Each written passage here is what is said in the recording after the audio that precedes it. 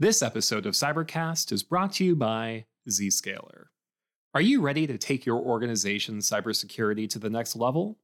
Learn from the best and discover how you can secure, simply, and transform your organization at the Zscaler Public Sector Summit 2024. Join us on April 4th to gain valuable insights into secure modernization, network transformation, and the power of a true zero-trust architecture. Visit zscaler.com/federal to save your seat today.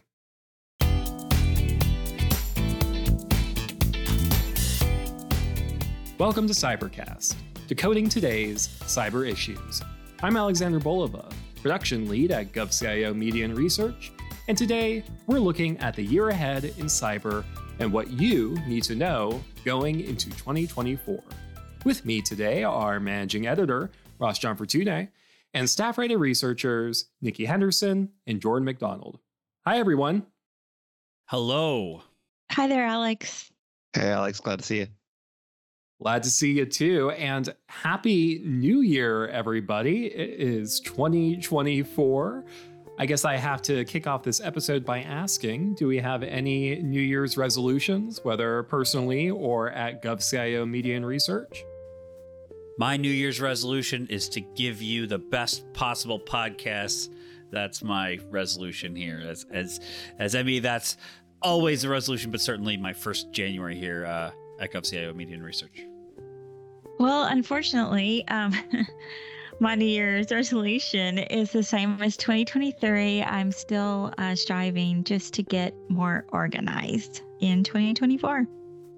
And, call me cliche, but my New Year's resolution for 2024 is losing a little bit of weight, working out a bit. We'll see how long that lasts.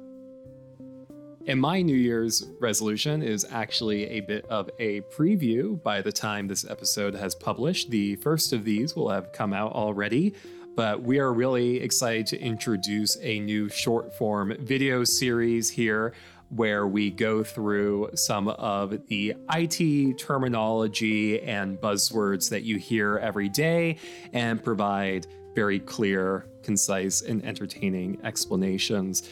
Our first one is on artificial intelligence versus machine learning. So if you've ever asked yourself what is the difference between those two, I encourage you to check out our website or our YouTube channel to watch the video.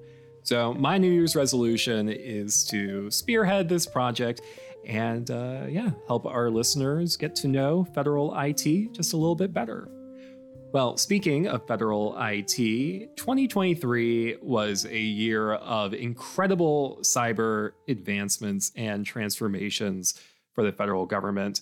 And there's even more to anticipate as we look ahead to 2024. So today, we're here to guide you through the trends and developments that we expect to see as we traverse through this new year. Everybody ready? Let's do it. I'm ready. Born ready.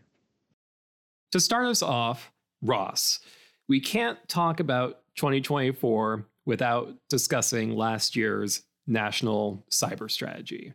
Care to break that down for us?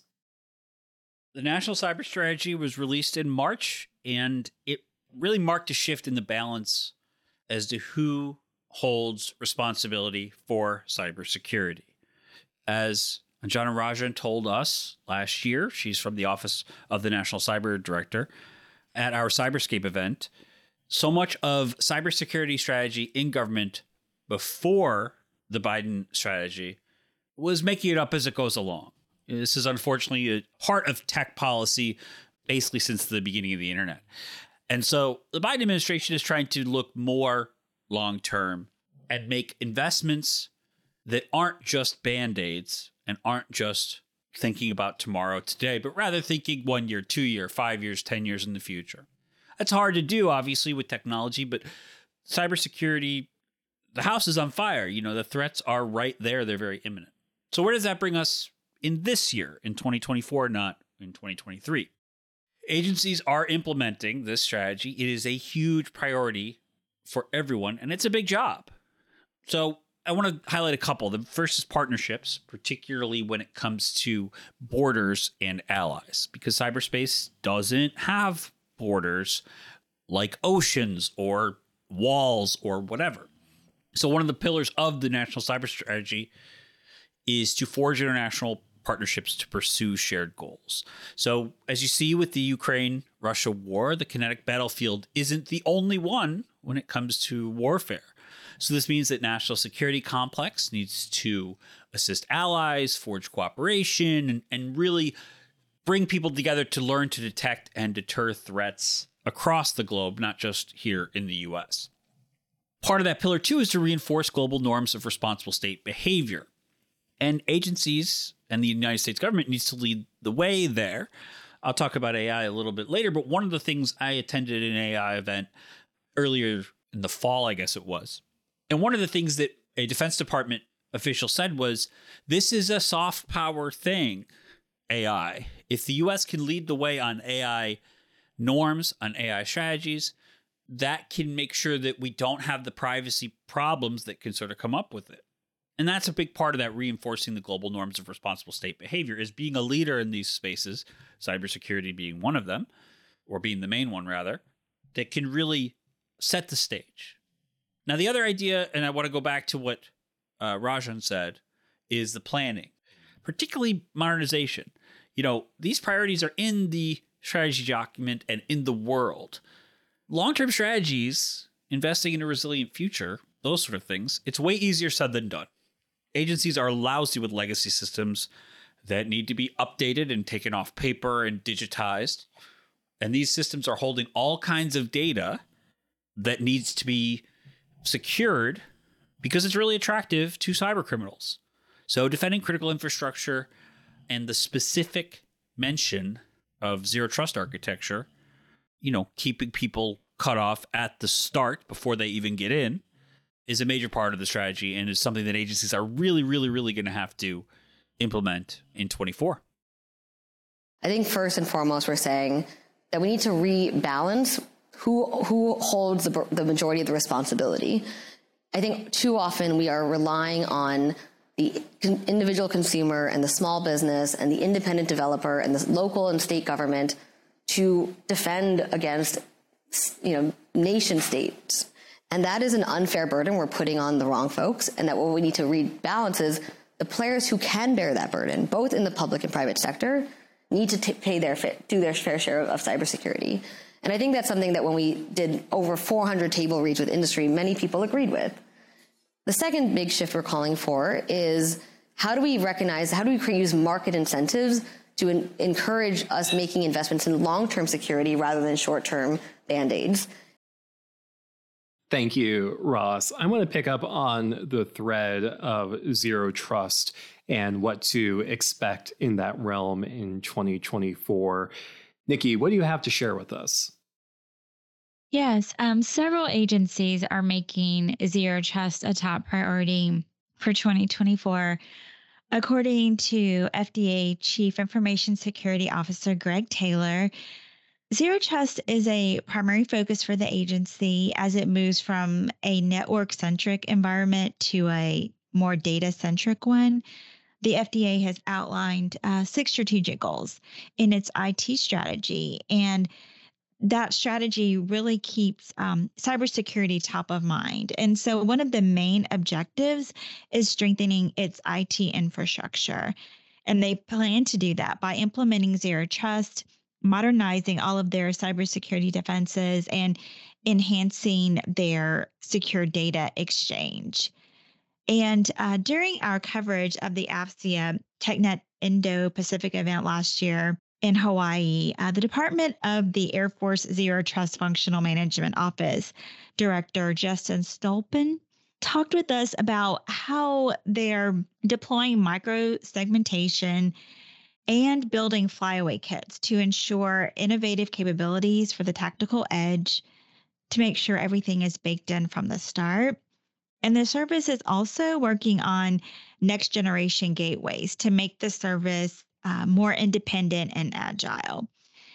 And it's also been a year since DoD released its 5-year zero trust strategy, which required services as well as defense agencies to submit a zero trust implementation plan. So according to DoD's Zero Trust Portfolio Management Director, Randy Resnick, they have received more than 40 zero trust implementation plans. So they are currently reviewing these, and these plans will help address the constantly evolving cybersecurity challenges that many of the agencies are facing, especially with AI and cloud based technologies. So Resnick said military service branches will also have until fiscal year 2027 to achieve their target level zero trust readiness. What are your most impactful security measures that you can implement, invest in, so that build towards a more mature cybersecurity plan for your organization?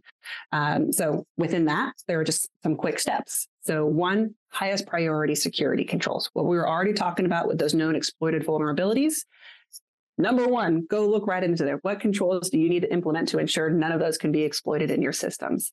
Then the second one, once you've taken care of really stop the bleed part, then you can prioritize further near-term investments that you'll want to align with our cross-sector cybersecurity performance goals, what we call our CPGs. We were also directed by Congress to come up with these goals to help the private sector and small business to have easily digestible and understood steps to take to secure your systems and devices and organization. So then the third step is that's near term. Then the last one is long term. You want to develop a unique plan, cybersecurity performance goals for cross-sector application. That's higher level. You have a unique mission with unique constraints and unique resources. So what is your unique cybersecurity plan? Thank you, Nikki. It was great talking with people like Randy Resnick at the AFCEA TechNet Indo-Pacific Conference last fall, and really gives great insight into how Zero Trust is developing, especially as you mentioned with that 5-year plan. I mean, I guess 4 years now. Time is ticking. So in order to implement Zero Trust architecture, obviously you need people. AI hasn't taken over those jobs quite yet. So what is the future of the cyber workforce in 2024? Jordan, what are some workforce goals to look ahead to? Yeah, Alex. Well, a major goal for 2024 is improving the size and scale of the cyber workforce in multiple agencies, not just for now, but also the future. Last year, in July 2023, the Biden administration released its National Cyber Workforce Education Strategy through the Office of the National Cyber Director, who worked with like 200 different organizations on building the strategy. And the crux of it is shifting the responsibility of cybersecurity from individuals to companies and private sector entities to sort of create like a minimum standard for cybersecurity. On top of that, the idea is to build, I guess, a lifelong development of cyber skills in individuals within the federal government, but also just in normal life, whether it's retail or IT or any of the federal agencies and the people who work there. That starts with creating a diverse pipeline of people to come through from schools and universities who are well-versed in cybersecurity. And I'm not talking about being experts. I'm talking about just the idea that everybody needs to be competent and have a general basic understanding of cybersecurity, especially when it comes to federal agencies. Now, when it comes to federal agencies, when we're talking about scale and growing the cyber workforce, there's massive gaps that need to be filled in multiple agencies. At the DoD, Principal Director for Resources and Analysis, Mark Gorak, said there are somewhere in the neighborhood of 30,000 open positions that need to be filled between civilian and military, and he wasn't even counting private contractors. Some of the ways he was hoping to fill those gaps would be things like allowing more employees to telework, which is something the agency's always been doing, but wants to do, more in force. Allowing people to move back and forth between the private sector without losing their security clearance. When we're talking about retention rates, there's sometimes an expectation that somebody will stay in a job in the public sector for more than 5 years. And when it comes to tech and IT, that sort of isn't realistic. I think also Greg said he wanted to emphasize the financial stability of the public sector compared to the private sector. I mean, they might not be making as much pay working for DoD, but that financial stability is something that he hopes the department can use to leverage to get more people to join. We're talking about also providing a growth path from, laying out a growth path from basic skills to intermediate skills, advanced skills as you move forward in the department. And, this is all part of that 4-year implementation plan of testing, all these different initiatives from pay compensation and the like, finding out what works and moving on from the things that don't. Now at the VA, there's a lot of similarities there. There's still a big cyber workforce gap, and they're trying to fill it in their own way. The VA CISO and Deputy Assistant Secretary of Information Security, Lynette Sherrill, acknowledged the massive cyber workforce gap and said that filling it would require a lot of innovation and outside the box thinking when it comes to finding people who are suitable. The VA is dealing with a lot of big issues this year, including more applications for benefits from the PACT Act that was passed in 2021, and the modernization of the electronic health records as well. So Cheryl said that the VA will need to hire from a lot of non-traditional places while also making sure they're hiring skilled employees who will be able to sort out the difference between technical risk and compliance risk. And at agencies like HHS, they're also needing to find more talent in the cyber workforce to deal with issues like cyber attacks, which are a massive issue there, especially at hospitals. HHS, has said that the cyber attacks have increased about 86% since 2021, or about 1,400 a week on average. So they've created cybersecurity guides to help guide public and private entities on how to keep their risk low. We're going to actually measure by the pillars for identification, recruitment, retention, and development. Those will be our metrics. Right now, we have 41 different initiatives within the implementation plan. And we've designed it to be, I'll say, innovative, only from the guidance of, we've been at this about a decade trying to fix this problem, and it's only growing worse. So today, the department has about 30,000 shortages in the cyber workforce. That's military, that's civilians. I'd like to get to the point where we can count contractors too. That's part of the implementation plan. But I say we've been innovative. If what we've been doing isn't working, we need to do something different. So we've been working with all the components to try to come up with new ideas, new initiatives, fully expecting that some of them won't work. So we're going to measure them over time. For example, if we have a recruitment initiative, whether that's a pay compensation, or we specialize in a work role and give them additional incentives, but we don't see an increase in retention or recruitment, then that's not working. We have to try something else. So the idea of the implementation plan is we have a 5-year horizon until 2027. And our real focus is first year and last year.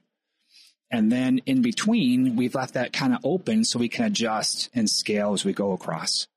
So one of the key initiatives under Pillar 3, which is culture, to me is the first thing we have to change. We have to change the mindset of the components. We've given them the authorities and we've given them the money through 24 to actually program to do retention incentives, to do recruitment incentives, but most of them don't utilize it. It's a cultural shift in a mindset. And getting that all the way down to the lowest levels is one of our greatest challenges. Speaking of defending hospitals, that also calls to mind how important defending critical infrastructure is. You have these cyber attacks, and especially with hospitals, you have very real world consequences of patients who depend on these medical facilities and records and stuff.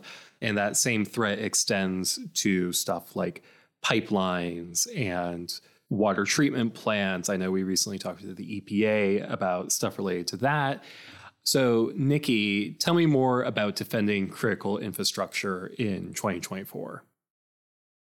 Well, Alex, the Cybersecurity Infrastructure Security Agency, CISA, is really working hard to defend the critical infrastructures of organizations. According to Kelly Teeley, Chief of Phishing Assessments at CISA, in the wake of increasing phishing attacks on the nation's educational systems, the agency has responded with a new K-12 report. And that report outlines what schools can do to better protect their systems from cyber intrusions and overall risk. The report also highlights 3 key areas, including investing in security controls, addressing resource constraints, and focusing on information sharing. So that new report has provided a lot of benefits for many organizations. And another good thing here is that CISA is also collaborating with the Department of Education to boost security and technologies that schools depend on. The National Security Agency is also actively examining potential security threats to 5G. Jorge Laurel, the project director for the Enduring Security Framework at NSA, said the Enduring Security Framework, which is a public-private partnership with NSA, has released a new product.